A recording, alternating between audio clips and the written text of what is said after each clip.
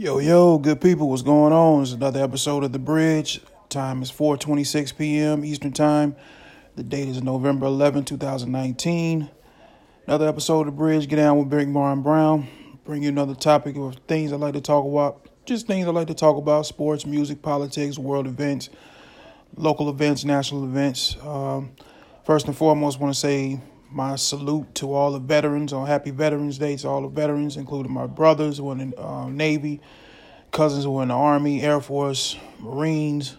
My father was a Marine, so I just want to say salute to all the veterans. Happy Veterans Day. Thank you for all that you've done, everything you're doing, and everything you're going to do in the military. My wife and I just got back from seeing Harriet, which is a great movie. Great movie. I'd suggest you go out and see it if you haven't already saw it.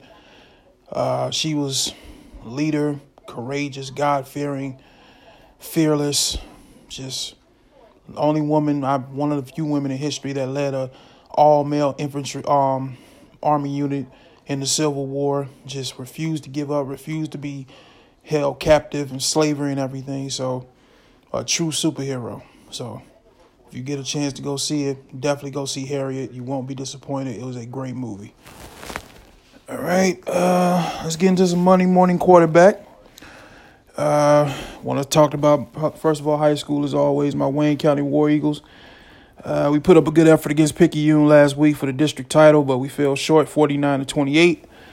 That concludes the regular season. First round of the playoffs start this Friday. We play Forest Hill at War Eagle Stadium, Waynesboro, Mississippi. So hopefully the War Eagle Nation will be out there loud and proud, given that they're all supporting the War Eagles as usual. We in the playoffs. Everything counts this time of year. You gotta give it your all, especially this time of year, because like you say, it's the playoffs. You win or you go home. And let's jump right into some college football. Upset Saturday definitely lived up to his billing. And get into some college scores real quick.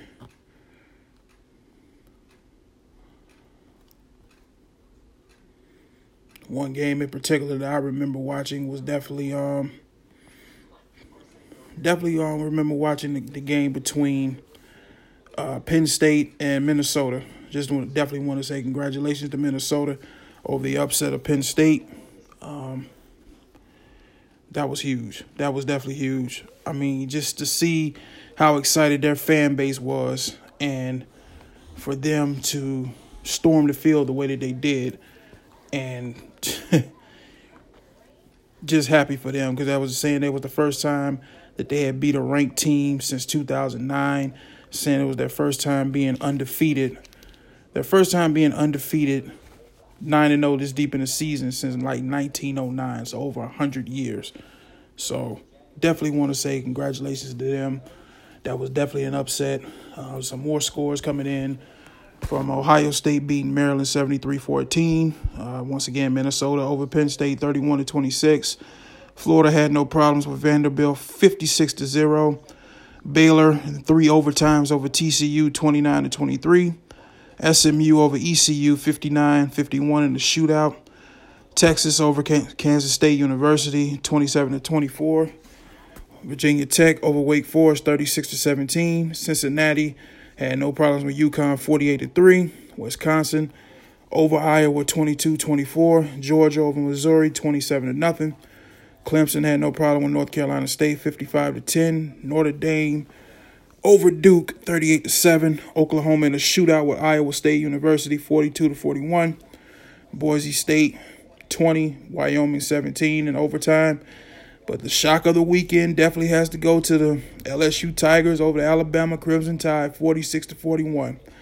For Joe Burrow and that team to go into Tuscaloosa, and him to put up 300 yards and 3 touchdowns, and for them to score 46 points over Alabama in Tuscaloosa, no one saw that coming. No one at all. So I am definitely shocked about that, but hey, it's still early. Still got a lot of football left to be played. A lot of more teams are going to get knocked off. So before this playoff thing is determined and situated, still going to be a lot of football left to be played, a lot of conferences left to be played. I think Oklahoma plays Baylor this weekend coming up. So That's another top 10 matchup between one-loss team and an undefeated team. So November, as always, it sorts itself out. So definitely looking forward to that. Let's get into some NFL. Thursday, Oakland beat the Chargers 26-24. Yesterday, Sunday, Chicago beat Detroit 20-13. Baltimore all over Cincinnati 49-13. Lamar Jackson is definitely an MVP candidate.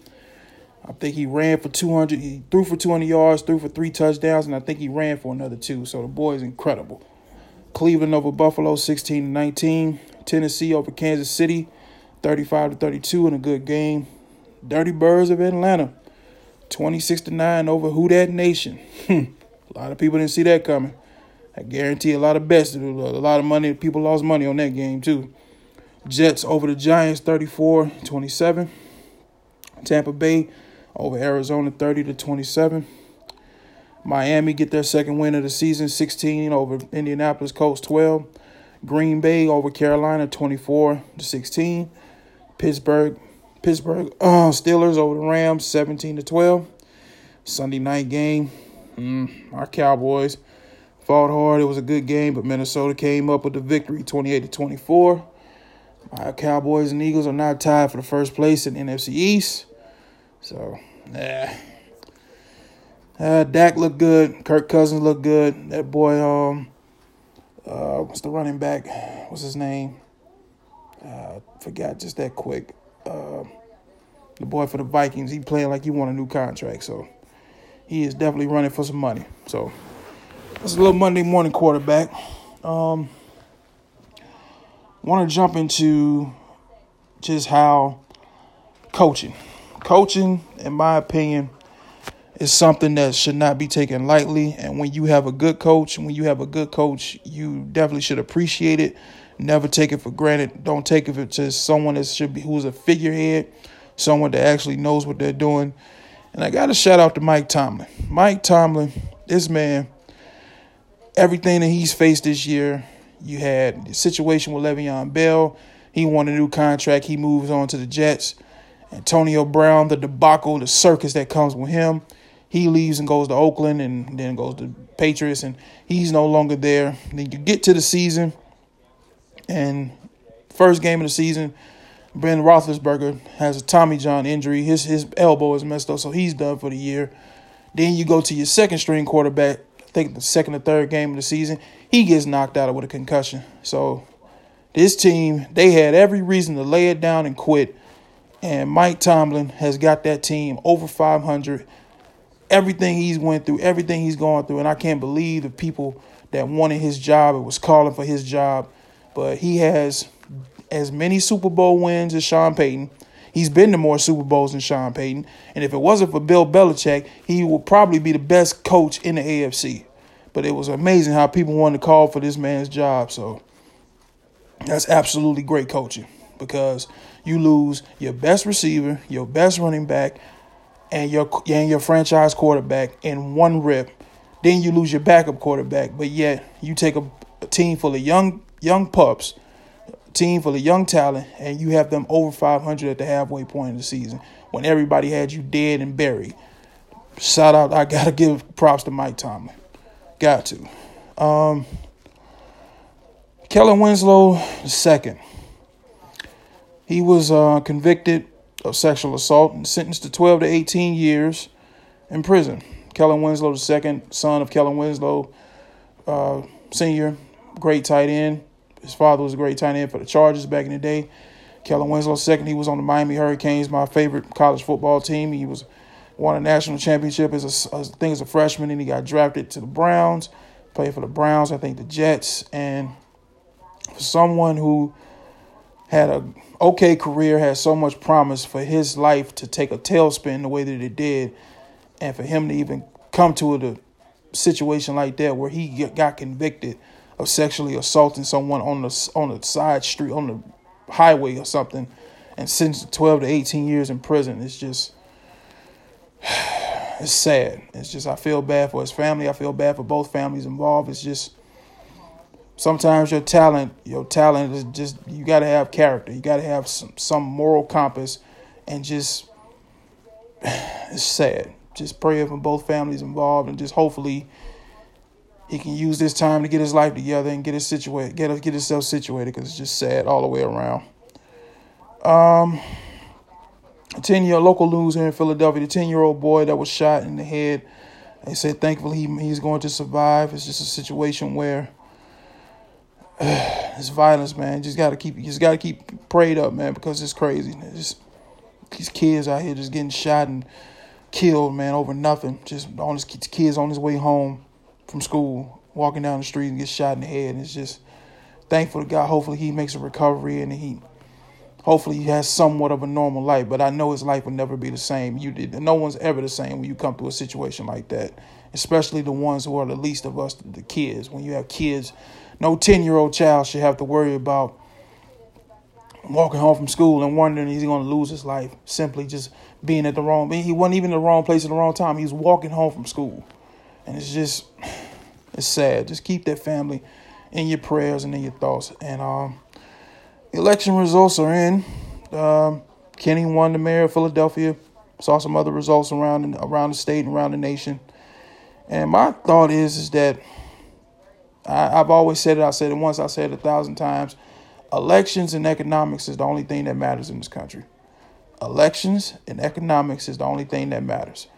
And for those of you who just don't vote, period, I hear you saying that it's rigged and my vote don't matter and it don't count. And sometimes I can understand your point of view, but what is your solution to that problem? That's my question, because sitting back, complaining about something and doing nothing, I'm sorry, I'm not built that way. So if you're not going to vote, if you're not going to make your voice be heard in an election, then what is your solution? We know there are problems. We know there are problems locally, nationally, worldwide, problems all around the world. So what is your solution to this problem? What are you going to bring to the table to try to help the situation? Don't just sit back and whine and complain and then do nothing and then see, there you go. And then just point your finger and say, there's the problem. But yet you're coming up with no solution. That's my only thing. So if you're not going to vote, if you're not going to participate in elections like the rest of us do, then what is your solution to the problem? But I'm sorry, just sit back complaining, whining all day about something. I'm not built that way. So if that's all you got to bring to the table is whining and complaining, you can keep that. So I understand some elections and some politicians you don't trust, you don't care for, you don't want to see them, you don't want to hear them.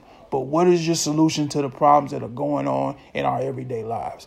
Because complaining, sitting back and doing nothing, I'm sorry, that's no longer an option. And I ain't built that way and really don't want to hear it. So that's my take for today. So once again, just another episode of The Bridge. Just talking about things I like to talk about. So I'll be posting this to my page. I'll be posting this to Twitter. Get down with Big Ron Brown. Give me your feedback. Just let me know what you think. Give me your feedback. Well, some things you want me to talk about, things you want me to discuss. And I will definitely get back at y'all next week. So another episode of The Bridge. Get down with Big Ron Brown. You guys have a good night. Enjoy the rest of your day. Peace.